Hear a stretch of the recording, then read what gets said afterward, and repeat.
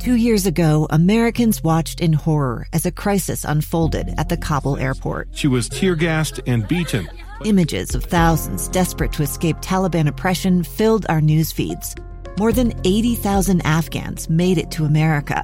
But the story didn't end there. It was very cold. There was no power, no heat. Who would help our newest neighbors?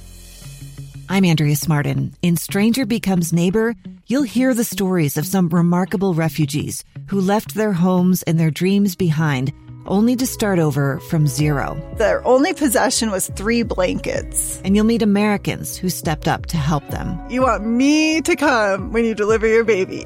What can one person do in the face of an international disaster decades in the making? That's Stranger Becomes Neighbor.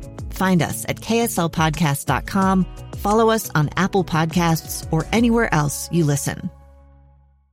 Winding through the trails at Thanksgiving Point and near the waterfalls at Ashton Gardens is this beautiful, shady, secluded spot that's going to mean so much more to many people in the years to come. So before we plant this, on a recent Wednesday, American Fork High School marketing students and football team members all came with shovels in hand to plant new trees and lay down mulch. Today, this is kind of a really special day because it's the first time we've actually gotten things moving with this project. It's been in the works for a couple of years. It's good to finally get this project underway because we've been thinking about it for so long. Lily Miller and Will Matheson are part of DECA, the student marketing club at American Fork High. Their teacher is Mr. Barnum. Barnum, from the beginning, has been, this is going to be a student-led project, let's go to work. We're a bunch of high schoolers. It's very easy to be like, that's wrong, you got to do this instead. But he's let us make our own mistakes. He's let us grow as we're doing this project. We've really felt an ownership and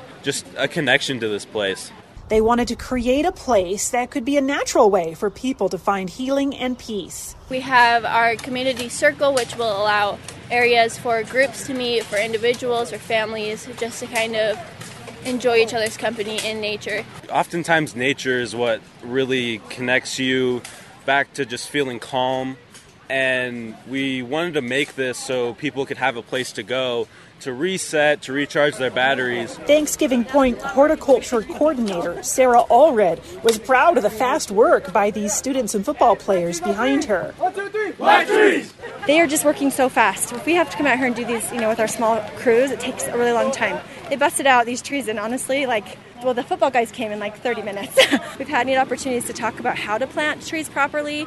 Hopefully they take it back home, and then I've listened to them teach each other how to do it better, so I love that component of it too. They have more fundraising to do and are applying for grants. This is just kind of phase 1 of a phase 3 project, and every year we hope to add more plants, more space, more paths, more benches, things like that. And a generous contribution from 97th Floor made this first phase possible. It's going to be a couple years before this thing is fully up and running, but we're really excited to get this underway. If they get to come in here, it'll be kind of separated from the rest of the garden. Hopefully all the trees and shrubs will grow in, still hear the water, and then you can just have some moments of reflection. We believe that a healthy community stems with the individual first, and so what we're doing is we're healing the community starting with one person. They call it a great opportunity to help the community, give back to the community, and have this be a part of their future and everyone else as well. Mary Richards, KSL News Radio.